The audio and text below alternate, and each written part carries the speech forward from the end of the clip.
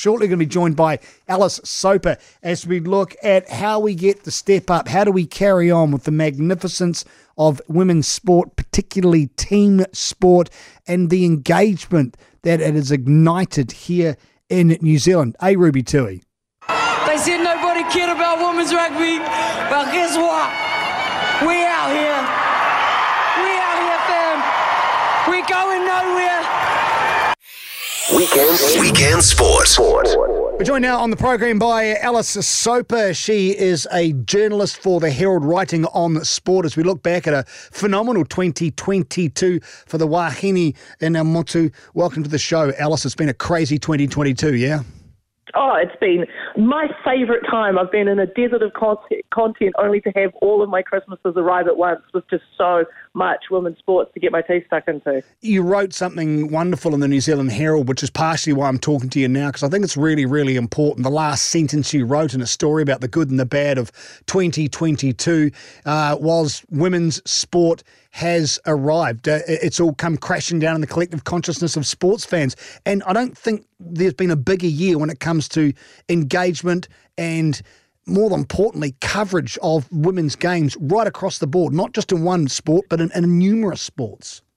Yeah, and I mean, look, that has to be first and foremost due to the fact that we had hosting rights, right? Like, we had no excuse not to put it on the air because we had the Cricket World Cup and then the Rugby World Cup right here on our doorstep. So long, we've been champions, and, particularly when it comes to the Black Ferns, what I always say to people is we've known, cerebrally that these women are amazing. We know the stats. We know they've won 5 World Cups, and now to see them win their 6 on the home ground, we had to feel it, and that's the difference that you have when you have it at home. To be able to touch it and get hold of it and go, wow, this is, what the rest of the world has known we are this good at for a long time. But, it's the same for our cricket wahine as well. They did an amazing job with that tournament, particularly with the fact that they were still having restricted crowds. And you looked at the stats that came out of the viewership on the back of that, unreal stuff. And, you just hope that when it comes to next year, hey, we might not have the international ones, but we've got plenty of domestic competitions for us to keep this hype going. Yeah, and look, you go to domestic competitions like Opiki, for example. We know how good the women are in the Super Smash and the rest of those sports, but how do we continue the momentum? I suppose that is the big trick, because when you've got it at home, you've got the media attention, you've got it on TV, it's all very well to wallow in it. But what has to happen through 2023 now to maintain what we've managed to pick up over the last year or so, Alice? Yeah, I think it's about moving away from the hesitancy. I think the thing that administrators sometimes fail to recognise is their hesitancy is contagious.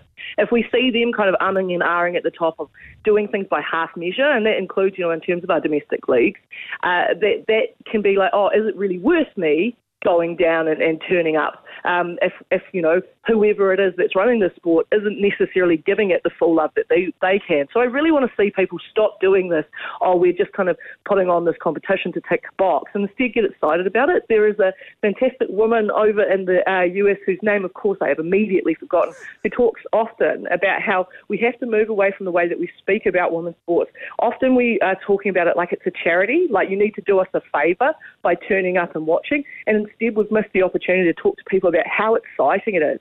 And I don't think there's anything more exciting to watch than women's sports at the moment, because the way that things are changing so rapidly in terms of the skill set that are out there, we're seeing, I think it was 4 other teams that professionalised in women's rugby last year. At the beginning of the year, it was just England. Then New Zealand caught up, then Ireland joined in, then Italy as well, who are all jumping on and saying we have to pay for this. Well, if you see that continue in that trajectory, you're going to end up seeing those results from people no longer having to be part-time professionals and able to invest in their craft.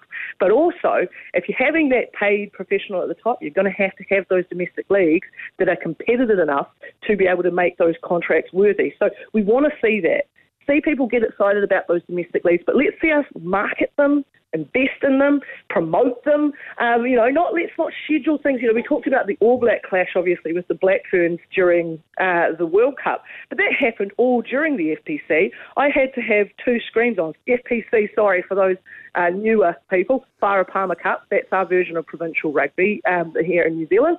So we had to have 2 screens on to be able to be watching, Waikato and Canterbury at the same time, and that shouldn't be the case. There's, you mentioned the hesitancy around major organisations actually promoting the sport. This has been a shot in the arm for them, knowing build it and they will come. I know it's a bit of a cliched existence, but I get the feeling that a lot of administrators actually didn't realise the success they would have. So what we've seen in 2022 should be more strength to their arm for the future. Yeah, absolutely. And understand, too, that this is a whole untapped market that you're sitting on top of. You know, this is the conversation I often have with people. Is they assume it's about kind of tricking current fans into also getting behind the women's team, when really they've missed a trick, which is a whole range of people that have never connected with their sport before, but have a new opportunity to, because they've got people on the field that look like them. You know, you look at who turned up at Eden Park. Yeah, there was a number of people that were prior rugby fans, but there were a lot of people that had never watched the game before. You know, my little brother included. He's only ever been to Eden Park to watch women play, and that's because he feels inherently more comfortable in a crowd at a women's game than he does at a men's game, you know, and it's because it is a different group of people there. So understand that difference in terms of your audience too, and that potential. It's not about cannibalising the current market, it's about creating a whole new one. So know who you're talking to. And I think we have got another opportunity. Obviously, we're going to have the biggest tournament in the world for women next year, which is going to be the Football World Cup. So I think if we're paying attention, and if our administrators are too, to what FIFA does, I mean, hell, I have my own issues with them. And have we all do. With that. We all do. They do run a big show, and I don't think we've ever seen something quite like that. You know, the Rugby World Cup was obviously huge for us in terms of it being a rugby nation, but in terms of the slick marketing production, we haven't had anything like FIFA here for women's football. So that's going to be another whole level up. What do you think the men and male sport can learn from what's happened over the last few years? Oh, look, I think it's a reconnection back to who they were, isn't it? Like, I know I talk to a lot of people, and it feels like it's that nostalgia for the early 90s, where people, like players were still people as well. We've got this whole production line where we're pulling kids out of school and putting them into, you know, this is how you become an All Black at 16, and there's no opportunity for them to figure out who they are as well as who their dreams are. You know, like we've kind of just gone too hard into pushing people into this mould that we're not allowing them to be them whole selves, and that's what people loved. You know, when they're talking to Ruby Tui, it's the whole of herself, not really what she's doing on the field. Like, hey, I was probably one of the controversial ones that would have benched her for Aisha Letianga. But, you know, I love her in every post-match, put her on there and put her on the mic. You know, so it's that type of stuff, allowing people to have personalities, allowing us to have connection back to community. That's the other reason people turn up. First and foremost is because they know them. You know, I was yelling in the stand for Jonah Nangwu to jump because I've done that to her in club games here in Wellington. You know, I've had the displeasure of having to try and throw past those hands. So we have those connections there, and I think that's something that we can't forget. We have this rush towards commercialism, and I understand it. We're a brand now, it's a business. But you also have to remember that who that business you're selling it to, and you're selling it to the community. So you have to be connected to them as well.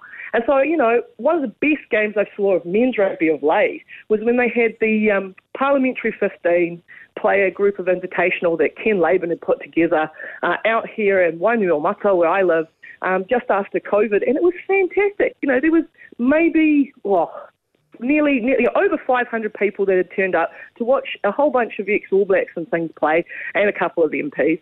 And it was great stuff, you know, and people were really excited about it. And I was thinking, that's the type of thing you could run at the beginning of every club season, give people a chance to give back.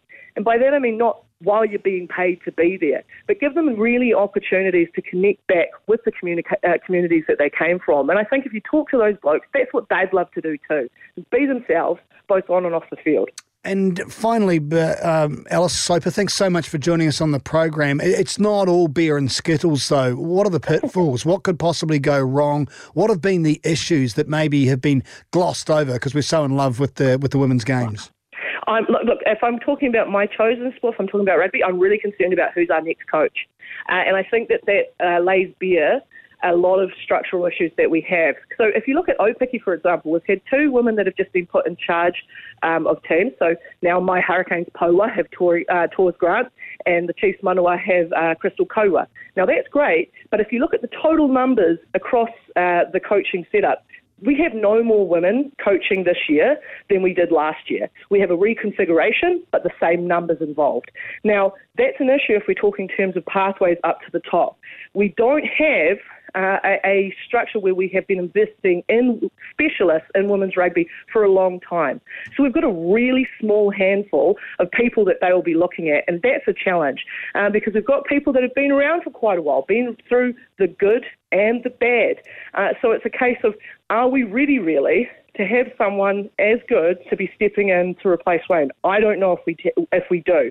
When it comes to cricket, I would love to see us be much more ambitious when it comes to the next round of negotiations. I reckon they sold them out short when it came domestically. You know, the reality is most of those women are still going to have to head overseas if they want to be playing and making some decent money. Game day's good, but that's like only getting paid for your exam and none of the prep. Do you know what I mean? We have to get all that stuff in around it too.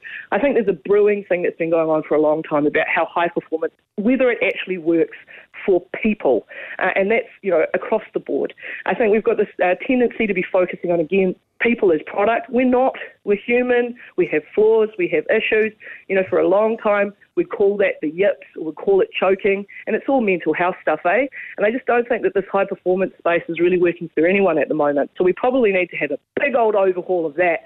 But, you know, that's if I'm getting really radical on you. And a real pleasure for you to do so. Alice Soper, don't be a stranger. I'd love to have you back on the program over the next 12 months. Alice, of course, writes for the New Zealand Herald, plays a bit of rugby in her spare time as well. Good on you, Alice. Thanks for your time. Cheers, mate.